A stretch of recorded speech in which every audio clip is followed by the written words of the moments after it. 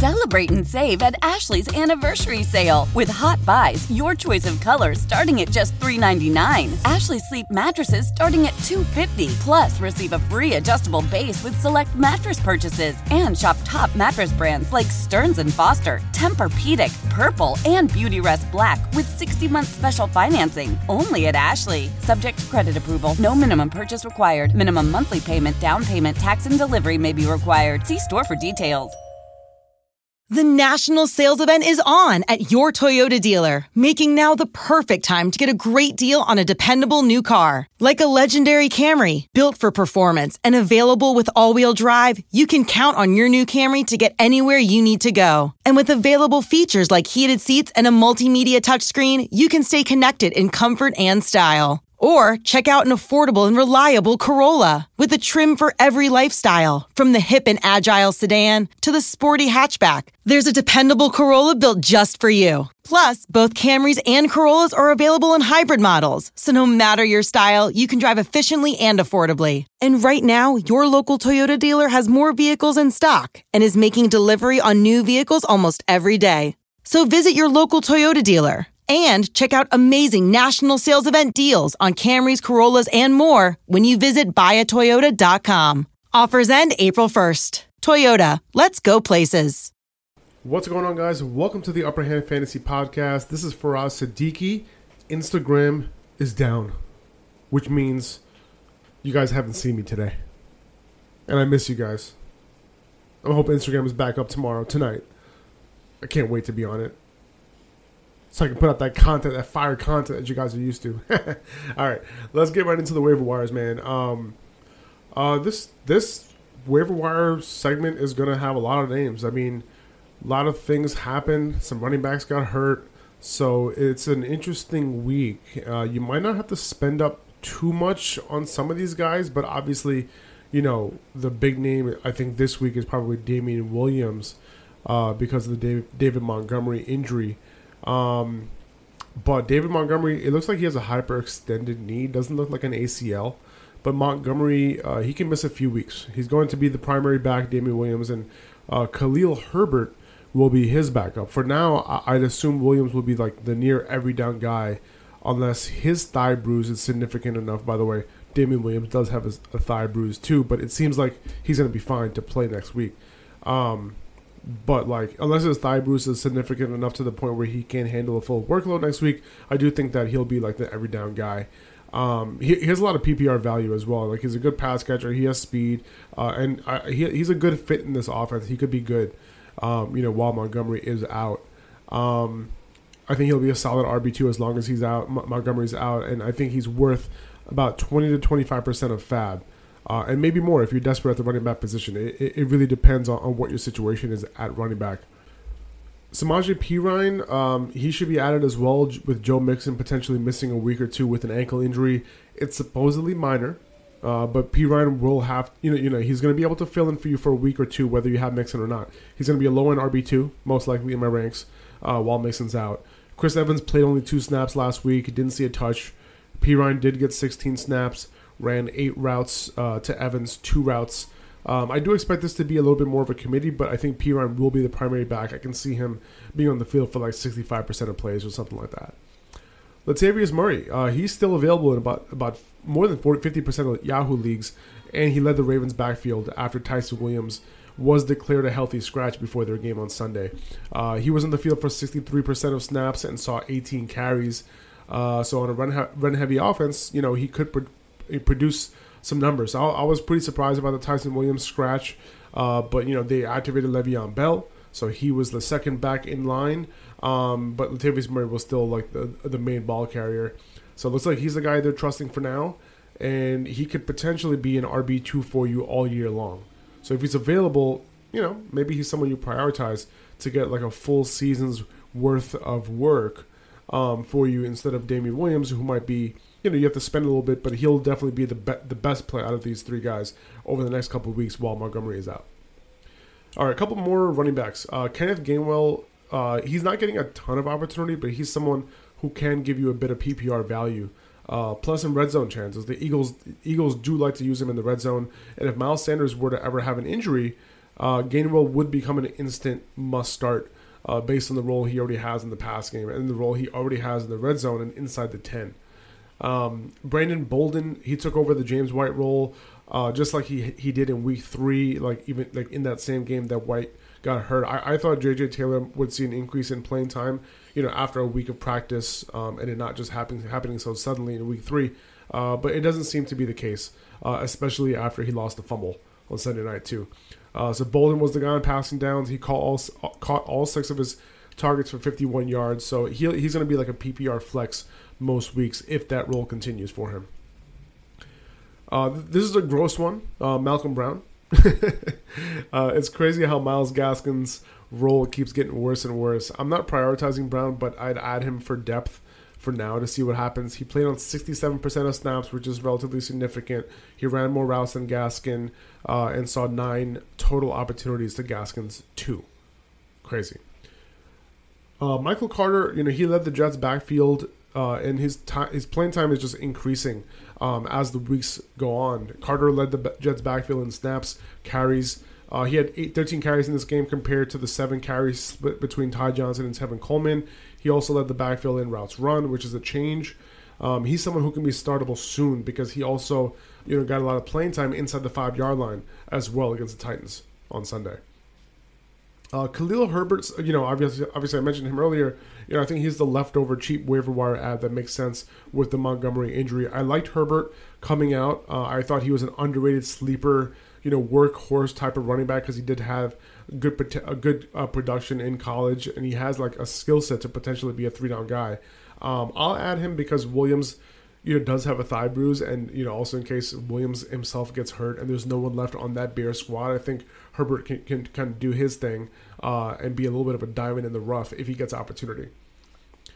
All right, moving on to wide receivers. Darnell Mooney, he led the team in target share this week. He's been leading the team in target share throughout, the first 4 weeks of the season. He's right there with Allen Robinson. And this is the second straight game with Justin Fields preferring him. And, they connected in a big way in this game, over 100 yards. This is kind of what we were waiting for with Mooney and why he was a sleeper. And it came to fruition. If this offense can continue to get better, Mooney can be a big-time fantasy asset. And, his numbers, underlying usage, really supports, him putting up big numbers for the rest of the season, assuming that this offense can really get it together. Kadarius Toney ran only 4 less routes than Kenny Golladay on Sunday, and he led the Giants in targets with 9. He showed some serious ankle-breaking ability. He caught 6 balls for 78 yards. It doesn't look like Sterling Shepard or Darius Slayton will be back this week. So Toney can potentially just be plugged into lineups this week as like a flex option, wide receiver 3 flex option against Dallas. Could be a shootout there too. These Lions wide receivers, are interesting, and you kind of want to get an idea of, as these games move on, like who's going to put up better production most weeks, right? So you're looking at Quintez Cephas, you're looking at Amon-Ra St. Brown. Cephas is getting enough production to be a viable flex. He has a good matchup this week against Minnesota. Over 10 PPR fantasy points in 3 or 4 weeks at this point. He went over 80 yards on 5 targets. He did run the most routes of all the wide receivers. Amon-Ra, he tied with TJ Hawkinson for the team lead with 8 targets this week, caught 6 for 70. He might be coming on a bit as a rookie. We know it takes some time with them, so it's worth taking a shot on him in PPR leagues. Obviously he has a good matchup too against Minnesota, but sometimes these games come in a little bit later in the season, so it's worth taking a shot, if you have the room in a deeper league. And we know this Lions team is going to be in a lot of negative game scripts, so I guess it's worth, just kicking the tires on some of these guys and see what sticks. Jamison Crowder, Elijah Moore was out this week, but Crowder can still, make some room for himself as a fantasy asset because he's a good player, right? He only ran 2 less routes than Corey Davis. He led the team in targets with 9. And Elijah Moore's return will likely make this team a little bit unpredictable at first, but we could potentially get some clarity after a few weeks, and I wouldn't be surprised if Crowder was the 1 or the 2. He can be the 3 too. Just looking at this wide receiver room, but he should be rostered. We know he's talented, and he could potentially be, like I said, one of the main weapons on this offense. Curtis Samuel is a good pickup if he's available. Samuel ran only 13 routes in his first game, back, first game overall, right, for Washington. But he was targeted 4 times on 13 routes. So that's 31% target rate. So, like, if you're being targeted on 31% of your routes, that's a great sign. So as he becomes the full-time guy opposite McLaurin, which can happen as soon as next week potentially, he can become very startable. So if he's available, I would definitely look to pick him up. Laviska Shenault, if he's available, I think he's available only in about 40% of Yahoo leagues, but if he's available, he might be unlocked with DJ Chark out for the season. Shenault was running a lot more routes deeper than usual this week, and that's very welcome for his fantasy value. That was my main concern with him. All the routes around the line of scrimmage, being targeted around the line of scrimmage, he had to do a lot of work for him to become very fantasy relevant. So that was a good thing. So, if that continues, he could potentially be an every week wide receiver 3. And he gets Tennessee this week, so you could potentially start him as soon as this week. I was talking shit about AJ Green last week, but he's becoming a bit of a boom-bust flex now, and that's a good thing. AJ Green, only 6 targets in each game this year, but he's got it done over the last 3 weeks, whether it was a touchdown or whether he did it with yardage the week before with over 100 yards. So, if you're in a deeper league, I'm cool picking him up and, playing him in a pinch if you have to. Hunter Renfrow, still available in a majority of leagues. He's a solid PPR at wide receiver, can potentially be relied on as a PPR wide receiver 3 on a weekly basis. I am recording this before the Monday night game, by the way, and if he does another, has another good game, I would say that he solidifies himself as a PPR wide receiver 3. Randall Cobb, he had a 2-touchdown day. He was targeted 6 times on 25 routes. That's 25% of routes. That's good. We would love for those routes to come up a little bit because he's not running as many routes as Allen Lazard. But it looks like Rodgers just clearly favors Cobb, especially over Lazard. So with the MVS injury, Cobb can potentially be a flex option against Cincinnati and then Chicago the next 2 weeks. All right, moving on to quarterbacks. Trey Lance. Jimmy Garoppolo is probably going to be out this week and maybe even longer with a calf injury, so Lance can immediately be plugged into lineups as a quarterback 1. He played only one half of football, but scored as many fantasy points as a solid QB would during a whole game. The rushing ability is real. He's tucking and running it a ton. There's obvious holes in his game in terms of throwing the football, but with a week of practice, he'll be put in a good position to succeed. Next week against the Cardinals could be a shootout. I don't know how well he's going to be in a shootout, but he's going to be in a situation where he's going to have to make plays. That's for sure. So he did throw 2 touchdowns in this game, so that's good. Trevor Lawrence, the one notable thing about Lawrence in week 4, and one of the reasons why I'm mentioning here as a potential pickup, is the fact that he finally had some designed runs added to his repertoire, and we knew that he could do that. The read option was a big part of his success last week, on Thursday. And if that continues, it's like adding an extra touchdown to each one of his game logs for fantasy if he's, running, 40 yards a game, right? He plays the Titans this week, so he is a solid streamer, even though he would be down DJ Chark. Taylor Heineke, dude, he's still available in 90% of Yahoo leagues. New Orleans next week is tough, but I'm okay playing him. He's thrown 2 touchdowns in 2 straight games with a rushing touchdown the week before. Then he just threw 3 touchdowns on Sunday. He's a gunslinger, and now with Curtis Samuel back, he can be worth starting most weeks. There might be other quarterbacks I prefer this particular week, but Heineke is a potential every week starter right now. Sam Darnold doing his thing, he's killing it. He's being used a ton near the goal line. He's turning into a bit of a rushing quarterback. He's a QB1 right now. He has Philly at home next week, so I feel pretty confident in starting Sam Darnold most weeks right now, especially with the rapport that he has with DJ Moore.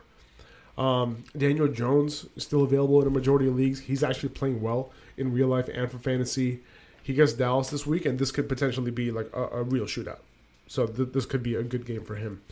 I'm not going to be afraid of Zach Wilson in deeper leagues against Atlanta. He might have all of his weapons for that one. Corey Davis, Jamison Crowder, Elijah Moore, and it's a great matchup. They're playing that game in London, but if he has all 3 of his weapons in a great matchup, he could do some damage here. Moving on to tight ends, Dawson Knox. I mentioned him multiple times, for a couple of weeks now because of the fact that he's running a route on a high percentage of Josh Allen's dropbacks, and it's turning into production, specifically in the touchdown department. Another 2 touchdowns this week, and he's a clear tight end 1 right now. CJ Uzomah had a big game on Thursday night. He did run a route on 76% of dropbacks, which is great. But I'd only start him if T. Higgins misses again. I don't think there's enough room for these 3 wide receivers and Uzomah on a weekly basis right now, especially with, given, well, it depends if they're going to go pass heavy without Joe Mixon, but they've been going run heavy over the first 3 weeks, before this Thursday night game. Something to monitor, but I would only play Uzomah if T. Higgins was out.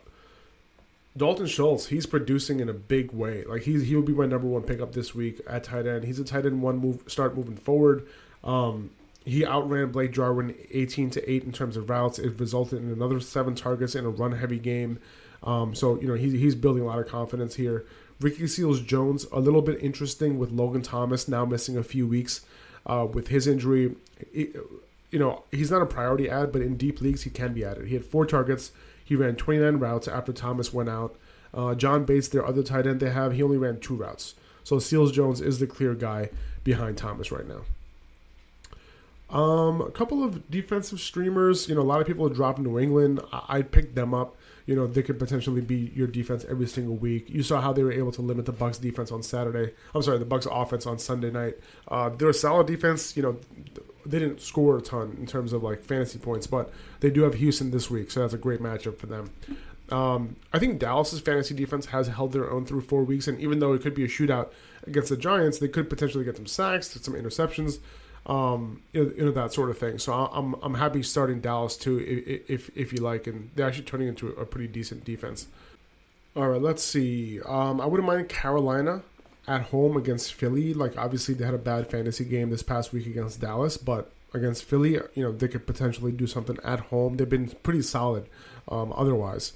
Let's see. Arizona at home against San Francisco. Their playmaking defense, they could potentially do some things against Trey Lance. Rookie, first start, could make some mistakes. So I'm fine, starting them if you're in a pinch. Las Vegas against Chicago at home. That's not a bad option either. Justin Fields obviously going to get the start. Most likely going to get the start next week. We'll see what Andy Dalton's situation is. But Justin Fields, he could be potentially turnover prone. And Vegas at home can do their thing against them. So that's all I got for you guys. I hope you guys get whoever you want on waivers. I hope you guys get that win on Monday night. And with that, I'll see you guys soon. I'm Faraz at Upper Hand Fantasy. Hopefully I'll be back on Instagram soon once it comes back up. But I'll see you guys there, and I'll see you guys again on Thursday with part 1 of the Week 5 matchup preview. I'll see you guys then. See ya.